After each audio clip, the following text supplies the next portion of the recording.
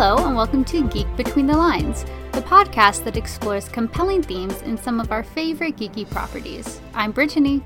I'm Chris. And this week we are going to look at belief in Avatar: Last Airbender. And Legend of Korra. And Legend of Korra, yes. So, if you want to start us off with our quote, that would be great. Probably one that would be familiar to fans of the show. If you're a fan, you'll know where it comes from, and it needs no other intro. Long ago, the four nations lived together in harmony. Then, everything changed when the Fire Nation attacked. Only the Avatar, master of... so dramatic. Sorry, continue. May I? Please? Yes. Thank you. Only the Avatar, master of all four elements, could stop them. But when the world needed him most, he vanished. 100 years passed, and my brother and I discovered the new Avatar, an airbender named Aang. And although his airbending skills are great, he still has a lot to learn before he's ready to save anyone. But I believe Aang can save the world. Very different take on it than Katara. I do my own thing. I mean, I suppose that's okay, but... Yeah, good belief. I like that the show starts with not only the history of Aang, but belief in Aang from one of his friends. Mm-hmm. It's definitely interesting. We were talking about this as we were preparing for the show because last time we talked about Avatar, we talked about doubt. Yeah. And so now talking about belief, it's very interesting coming at it from the opposite angle, especially since we talked a bit about that last week, with the quote we had last week about people believing in you. I love how you always like last week when it was like 5 weeks ago. Thank you. Last time we discussed Avatar, we were talking about the quote about people believing you, and I think it's interesting. The show starts every episode with that belief, the belief in Aang by Katara. It's not Aang discussing himself; it's Katara. And I like, too, that it gives a bit of that history. I mean, obviously it's nice for the beginning of the show to get that history, but also for it to be like, when the world needed him most, he vanished. Mm-hmm. But even though that happened, like, she still believes that he can save the world. And so it's like starting from this place of doubt and where everybody's doubting the Avatar. Like, is the Avatar even still alive? Even if he is, does that matter? Because what has he done in the past 100 years? So, yeah, I like it. Yeah, it's really good.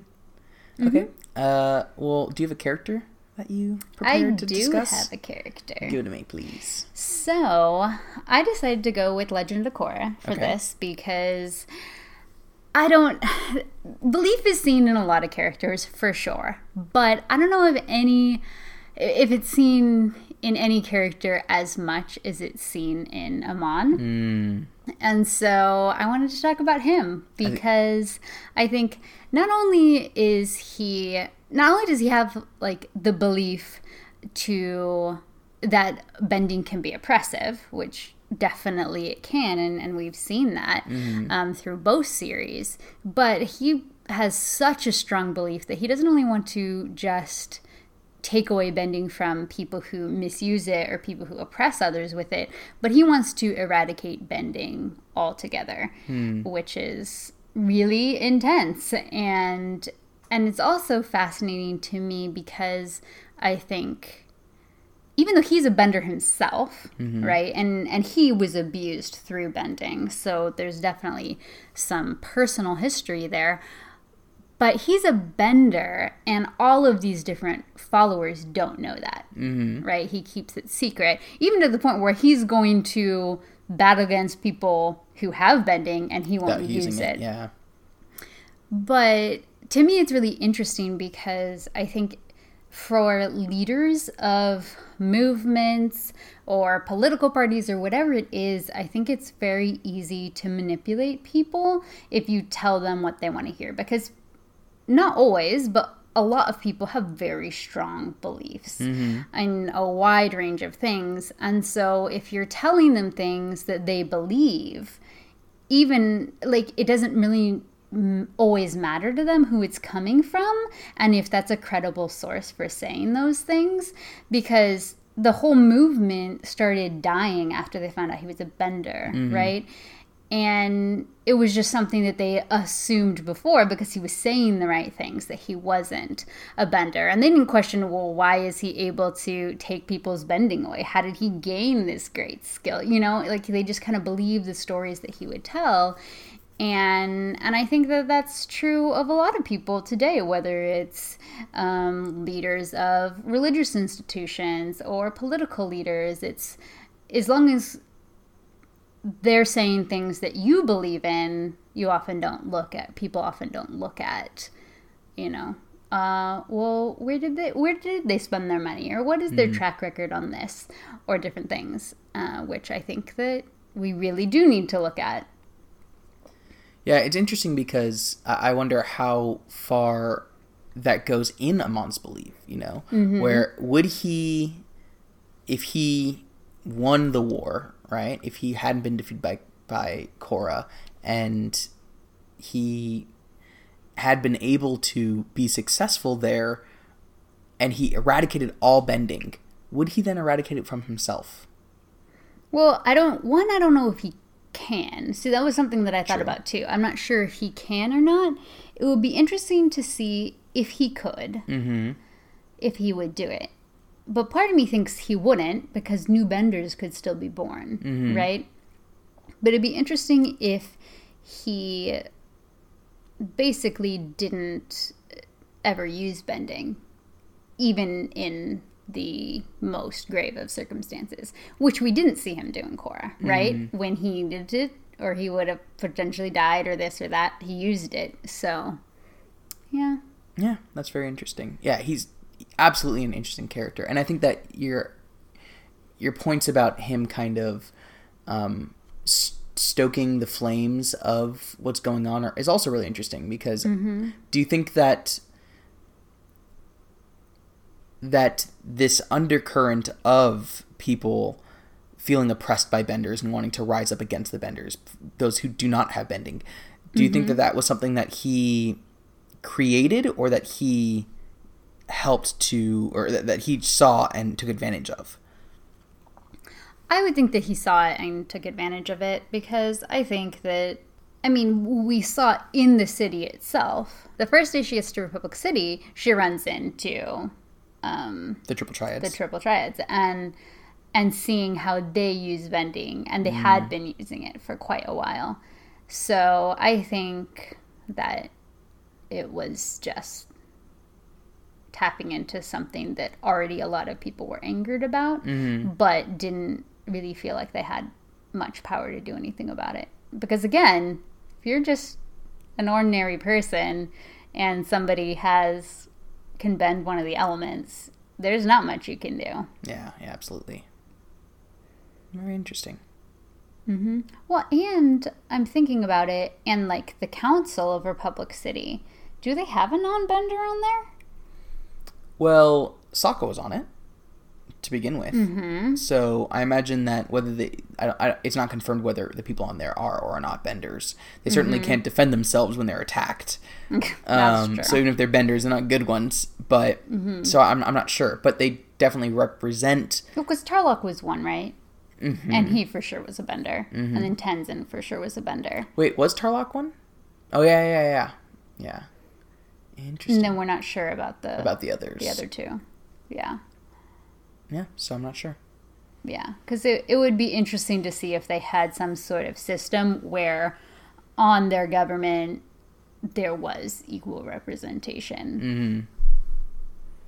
Yeah, and yeah. Now I'm thinking about it as it's not what I'll say from a missed opportunity, but as a mini missed opportunity of that they should have addressed that, like moving forward, either addressed the idea that the oppression still exists, or the idea of the oppression still exists by non-benders, or that Korra and the council did something to ensure that oppression was no longer the case. Not just like, oh, I'm sure Korra would have done that because the Triple Triad is bad, but actually that she was being cognizant of these oppressive structures of bender versus non-bender and the privileges that comes with, and that would be something interesting for them to do more of in the later seasons. And honestly, I would have loved if they had somehow made it so that Korra learned how to do what Amon did and was able to take bending away from people who were oppressing others, who were like doing violence through it, because they could have done that for that group of 3 really intense benders, right, in season 3. Because they were doing terrible things with their bending. And instead of keeping them in solitary confinement for years, which is, you know, can be a form of torture, you could just take their bending away. They could have some sort of parole to see that they're not doing other terrible things. And you know, they could live their life without abusing that power. So. Yeah. And I mean, obviously Aang did it too. So, yeah, that would be very, very interesting. Yeah. So what is your plot?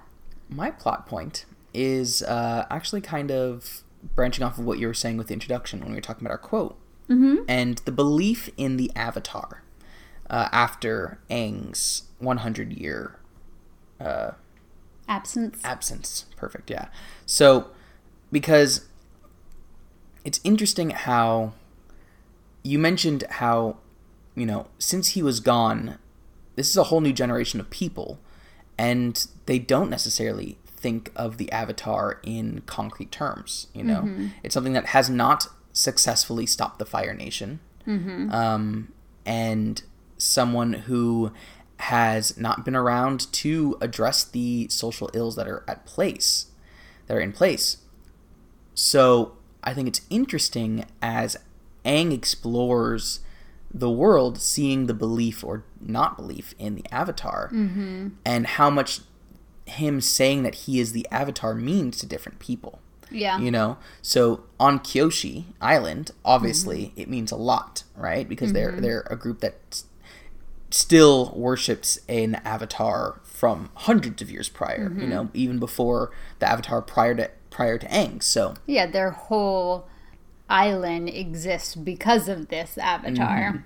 And so it's a little bit more concrete to them. And then I think the other place that you see it from the beginning as something that is extremely powerful and concrete is with the Fire Nation. You know, they have been working tirelessly to gain the Avatar, and Zuko has for his own sake, but the Fire Nation as a whole, you know, you could see it with General Zhao, how he is tirelessly going after the Avatar. Like, this is a high priority for the Fire Nation, and that's because I think the Fire Lord has belief in the danger to him of the Avatar. But see, the interesting thing about that is that he didn't until the Avatar came back, right? He punished Zuko by saying, you're exiled until you bring me or defeat the Avatar, which no one had seen for 100 years. So at this point, the Avatar had almost become some type of legend. It was this myth that some people believed in actually happened, or that the Avatar actually wasn't gone. But a lot of people thought either this never was a thing or the Avatar had been killed or destroyed. See, I don't know if I agree. I don't know if I see the idea that he was a myth. I think that the idea of maybe them being destroyed or something happened where the Avatar just went away, I can see. But I don't see... Like, maybe I'm not remembering. Like, is there a time when someone, like, says the Avatar's not real? I thought so. I mean, it's possible. Listeners, if you remember something, please let us know. But I just don't remember that. I never got that feeling. Like, I always took it much more as a disappointment, less than this thing doesn't exist. You know, that this thing is a myth, and more of a disappointment that it's not around and that it hasn't done anything, and so. I think it's very, very interesting. I think that with, like you're saying with the Fire Lord, it absolutely was in some ways a punishment to Zuko of, you know, having a task that could be impossible to succeed at. But I think there also was an element to the Fire Lord of, I do want to make sure that the Avatar remains, like, I don't know what happened to the Avatar, so I would like to make sure that nothing happens that I wouldn't know about, and so it's good to have more eyes out there looking for them anyway. It's true, but I don't know. I didn't get the feeling that Ozai really had any concern at all about the Avatar actually being alive, because it had been gone for 100 years. And that is such a long time. Yeah, but I think for me it comes when Zhao finds out that the Avatar's back. There's no like, what? Or that's impossible. Or there's nothing like that, you know? No, but it's different when something comes back. Then you'd be like, oh, okay, we need to take this thing out then. But... Right, I'm just saying... I'm not saying he was only worried once it posed a threat. I'm not saying that it was at the forefront of his mind, but I do think that there was... I could imagine something being passed through the Fire Lords of, like, the Avatar is a threat. You know, this is what stopped us from invading to begin with. It's something that clearly Iroh knew about, and so, you know, Ozai probably knew about it too, that the Avatar was the one thing that stopped the Fire Nation from invading earlier. And so I think that whether he felt like the Avatar could immediately threaten his entire empire, probably not. But I do think that it was something that he wanted to at least remain vigilant for. Possibly. Well, did you have a compelling question for me? Yes, I did. So my compelling question is, how do you think belief affected Toph's relationships? Interesting. I think... Well, again, like we talked about last time, Toph believes in herself more than anything else in the world. Toph knows that what she's going to do is, you know, she is going to do what she needs to do, you know, and not to say that... Maybe make up new types of bending, you know, exactly, that sort of thing, too. Exactly. I don't think she has the same kind of arrogance that the Fire Lord has, where she can see, you know, undefeatable odds. I probably shouldn't say see. She can understand there's undefeatable odds for her, and she won't go up against them regardless, you know. She will take the threats that she faces seriously, but she also knows that if it comes to a one-on-one fight, there's few who will be able to defeat her. Mm-hmm. When it comes to her relationships, I think that's really interesting, because when you see her training Aang, it's in a I'm not going to help you kind of way, you know? Like when Sokka is going to be killed, she doesn't do it, and she's saying you have to believe in yourself, but I think that also means that she has to believe in him, you know? She has to believe that he has the ability to do this, or just care nothing for Sokka. And I don't think that that's where she's coming from in that. I think that it is coming from a belief in Aang. When she has her blushing sometimes. That's true. So yeah, I think that she does believe in those who impress her, and who she, like, it's interesting, I'm trying to come up with a way of saying this that doesn't have a belief or synonym for it, you know, people that she has faith in, or people she believes in, but people who she trusts their integrity, you know? I think that she ends up having faith and belief in people who have earned it for her, you know? It's not a blind belief to make another... No pun intended. Yeah, exactly. Oh, no. It is really a... and perhaps that's ableist of me, and not a good joke to make, but I do think that her belief is in people is earned. What were you thinking?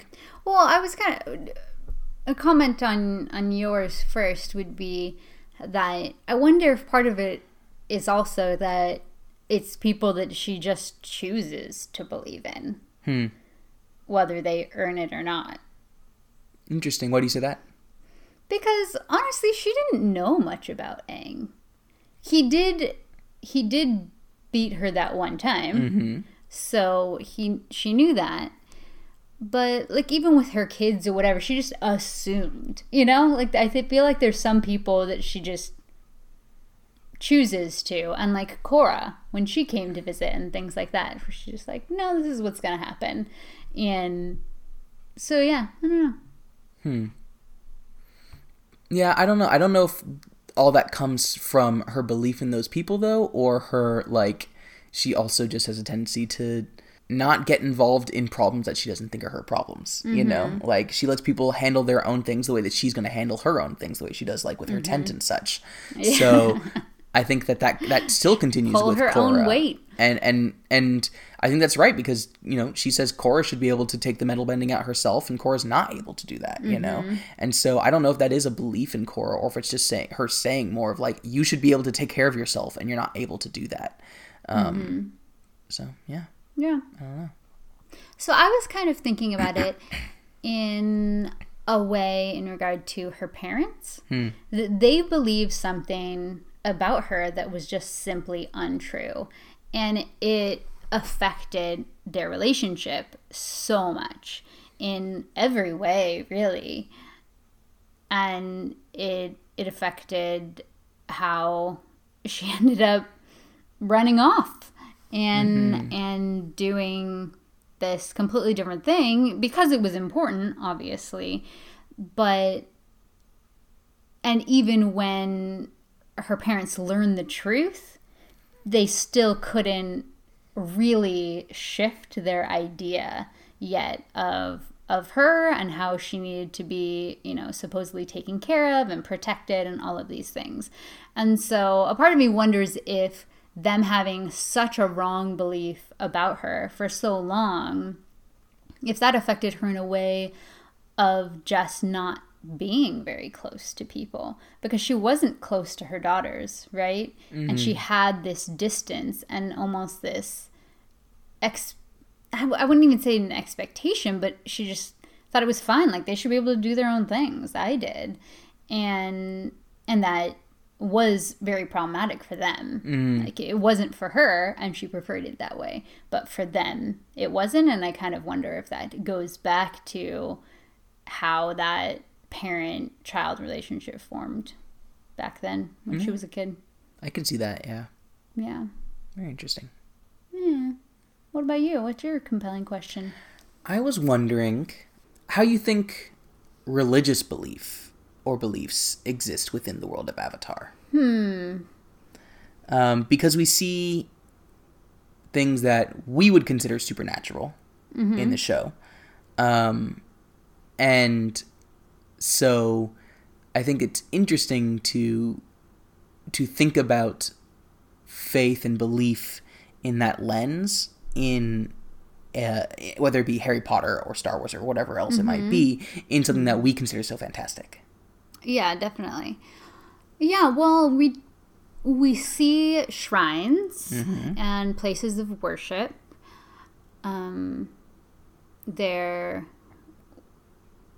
It seems like there are some beliefs that have been passed down in certain sects of people. And obviously the monks have their own, the airbending monks have their own way of doing things. And we don't even know that they're all airbenders, right? So some of them are just a part of that way of life, which does have certain beliefs associated with it, like vegetarianism, right? And then once you go to Korra, we have this whole spirit world and getting in to be involved with that way more than we were previously. And it's very interesting because you have someone like Iroh, who he seems to have beliefs that other people no longer hold, like about the spirit world and things like that, that he has somehow engaged with this and other people haven't. So they don't believe in it, but he does. And that affects how he sees the entire world. That affects how he views the Avatar, right? And what he thinks that Zuko even needs to do in terms of understanding other types of bending. And then you have Tenzin later, who believes in the spirits and the spirit world and wants so much to be a part of that, but he can't. Like, he doesn't actually have the ability. Like, he's learned the practices and he's tried to do it, but it doesn't work for him. And that, I don't know, in some ways, I guess I could kind of see that as a crisis of faith that a lot of people have, that, especially like in a Christian tradition, would be this idea of if God's there, I don't feel God. If God's there, God doesn't say anything to me. And this kind of, I'm doing the practices, I care, I want it with everything that I have, but it just isn't, like, I'm left empty-handed, or I don't have any experience with it. So it was interesting. But for Denson, he was able to engage with it in some ways through his daughter, because he wasn't able to, but she was. So, yeah.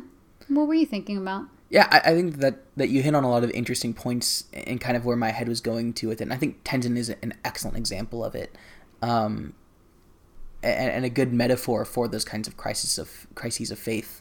I think that, though, that one of the interesting things about it is, like, the spirit world and, like, their faith in the spirits, whether it be Tenzin's or Iroh's or anyone else's, like, we as the viewer, and then certain characters within the show, do know that these are real. Like, there are, like, observable instances that say this is how acting this way is going to affect the spirits, and these spirits exist in this way, and you can meet them and you can talk to them. And so, you know, I think that it's interesting looking at that from the angle of faith, in that faith is something that you can't have in something that's provable. You know, like, faith has to be you taking a step outside of something that you can actually observe. But then I've also, you know, I know there are certain practices within Christianity and, of course, other religions that are about, you know, having, like, real, to that person, observable communion with God, you know, experiencing a heaven-like experience, or miracles, or any of these different things exactly that we hear about. Yeah. And so it's just, it's interesting kind of looking at it from that perspective when you think about how for those who, I guess, when does that belief in the spirits become more like logic and science and rationality, and less like faith and belief? You know? And that's just, it's just an interesting way of looking at it. I don't have a conclusion to get to from there. I just think that it's a very interesting perspective, especially considering the fantastic elements of the world of Avatar. Well, and I think it's really interesting off of that too, to look at the role of Avatar, because Avatar is supposed to bridge these worlds, the spirit world and, you know, the material world. And for people, that could be a huge reason why they would build shrines to the Avatar and everything, and kind of worship or admire or look up to this person who can access that in ways that they haven't been able to themselves. Yeah. So, yeah. Very interesting. Interesting. Okay, well, how about a missed opportunity? Okay, so my missed opportunity is about how people in the Fire Nation adjusted to having basically a complete 180 in, like, their national narratives and government's point of view. And that, you know, wouldn't those beliefs have taken a really long time to change? But we don't really get to see that at all in Legend of Korra. Which to me is really sad. Like, I understand why you wouldn't see it in Avatar, because it ends pretty much when the Fire Nation is defeated. So you don't really get anything that happens after that, a post-war Fire Nation. But things would have to change. Everything from school curriculum to how the government's run. But even after those things change, which could maybe be implemented without too much time passing, would people's actual ideas change about not only the Avatar, but about all of the other nations and people from the other nations? because I don't see that happening anytime quickly. I mean, maybe people in that world are just better than people in our world, but it just, from my personal life experience, it seems like it would be a very fraught journey to get people to see the Fire Nation as not being one that should be imperialist, and see other peoples as not ones who should be subjugated. Yeah. Maybe that's one of the benefits of having an absolute dictator for a leader. You know, you don't need to have the approval of your people to make those kinds of changes. And I guess you could use this as an example of why the idea of the philosopher king, you know, the benevolent dictator would be a beneficial thing to society, because maybe it would allow for that change to happen much quicker. But I definitely think it's interesting considering that Mako and Bolin's parents are a firebender and earthbender, you know, and so already by their parents' time, which is maybe 2 generations past the fall of Ozai, there's already, you know, people mirroring, and how quickly did Republic City get set up with funds from the Fire Nation, you know, like how, you know, I think that transition time would be the most interesting, like, next chapter or additional chapter I could think of in of what's going on in the Avatar world, of seeing how the people and societies are changing as, you know, this really small group of people is White Lotus-esque, trying to lead society in different ways. But I would see it as the people from the colonies being most likely to intermarry first, right?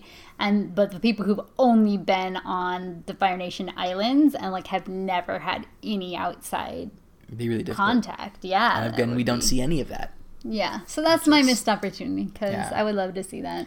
Yeah, I'm sure there'd be a lot of change there. Of course, they'd... Poor Zuko. Certainly, he had a lot of work to do. Yeah, I'm sure they'd still be calling each other Hotman the whole time, but that would be eternal. Aang revived that term. Exactly. Okay, well, my missed opportunity deals with the end of Avatar: The Last Airbender. And how I think that, for me, one of the ways in which the lion turtle gifting to Aang the ability to change and take away bending, it misses some of the opportunities it had, because the beginning of that arc was all about him not having belief in the idea of killing, you know? He did not believe in that, and his belief was so strong, and he was getting people against him literally from every angle, without and within, you know, the other avatars telling him that he should kill, and all of these things happening where everyone around him telling him that this is the only thing that he can do. And I love seeing his belief that, no, this is right, you know? But then he gets, like, possessed by the Avatar state, or he gets possessed in some way to go onto the Lion Turtle Island, and then he's, you know, goes and talks to that Lion Turtle, and he just gives it to him, you know? Like, it could have been as simple as Aang going out and searching to find the Lion Turtle, you know, finding out about this mythical idea of spirit bending, and him going out to seek it out. Or him meeting the Lion Turtle and him saying something like, not just like, is there another way, but like, I know there's another way. Like, I think it would have been so much better to have Aang's conviction and belief be much more powerful without that, and much more of a driving force in him discovering that ability, than the kind of happenstance way that he ends up getting it. Yeah, no, that makes sense. Definitely the fact that he just kind of in some sort of trance went out onto the Lion Turtle is, you know, a bit strange. But I do think it's interesting that when he was talking to his past Avatar selves, it was on the Lion Turtle. So maybe if that could somehow, like, if the Lion Turtle sensed what he was asking, or if just because the Lion Turtles gave bending, if somehow they could sense something. I don't know. They're, like, more in tune to the app. But we never saw it again right? And we don't know when it happened. And which lion turtle was this? Which Bender type was it? So yeah, I can definitely see that. Or I think it could have been really interesting too if they had some sort of scene, like if while he was meditating on the lion turtle shell, like, and he was talking to his past selves, if it was from those conversations that he pieced together how to do this alternative. That could be really interesting too. Totally, yeah. So I do like the ending that he's able to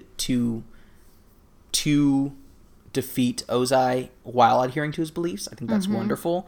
I just wish that it felt a little less eucatastrophic, to use Tolkien's word, of basically like a Deus Ex Machina style. Like, this thing comes at the end when there seems to be no hope, you know? And so, yeah, I that would be my missed opportunity. Yeah, makes sense. Yeah. All right, well, let's wrap it all up. What's your takeaway from our conversation? My takeaway, honestly, is to pay more attention to kind of faith systems within the series next time I watch it, because it's really interesting. Yeah, I like that. What about you? Yeah, I think my takeaway from what you were talking about earlier about Amon was really this idea of a leader like that believing in what they say, you know? I think that, especially as we're coming up against a midterm election, you know, after the 2016 elections, and, you know, the mess that was, you know, the idea of sincerity in a political leader is almost unexpected, you know? Like, we bring them to such a low bar, and it allows people like Amon to come in and, you know, manipulate masses of people to get what he wants. And I think that we certainly see that within our own politics on all sides. You know, we see people who have changed their own stances based off of what they think will get them elected, or who will say their stance is one thing while secretly selling their votes to lobbyists. You know, like, we have things that where conviction and belief in an ideal seems to be so much less integral, and that is really unfortunate. And I guess the question is that systemic to the way that our system is created, or is that we just have created a culture within the political sphere of this is the only thing that can, this is the way that it works now, you know, or both. I would guess both. Yeah. So it's just very interesting. But I think that looking at Amon, when you're talking about that, was kind of, you know, making me think more about our society and how we could apply those kinds of lessons to us. So I guess we really need to come up with a way to remove the political power from someone by just like touching their forehead. I mean, I'm down with that. That would be really helpful. Yep. That'd be great. All right, well, what about next week? So next week, we are going to be back with Star Wars. And let's find our topic is going to be agency. Agency within Star Wars. Okay. Very good. Very good. And of course, by agency, we mean the ability to act on your own behalf and make your own decisions and have your own opinions and actions and things like that. Not like a talent agency. Okay, well, great. That sounds like a lot of fun. Well, thank you all very much for listening to this episode. You can find us on social media by searching for Geek Between the Lines on Facebook, Instagram, Twitter, or Pinterest. You can also go to our website, bit.ly/geekbetweenthelines, or go to our Patreon site at patreon.com/geekbetweenthelines. We also want to thank Kimberly Taylor Pastel at Lacelet for designing our logo. You can find her designs at lacelet.com or searching for Lacelet on Facebook or Instagram. With that, we'll see you next week when we'll talk about agency in Star Wars. Thanks very much. Geek out!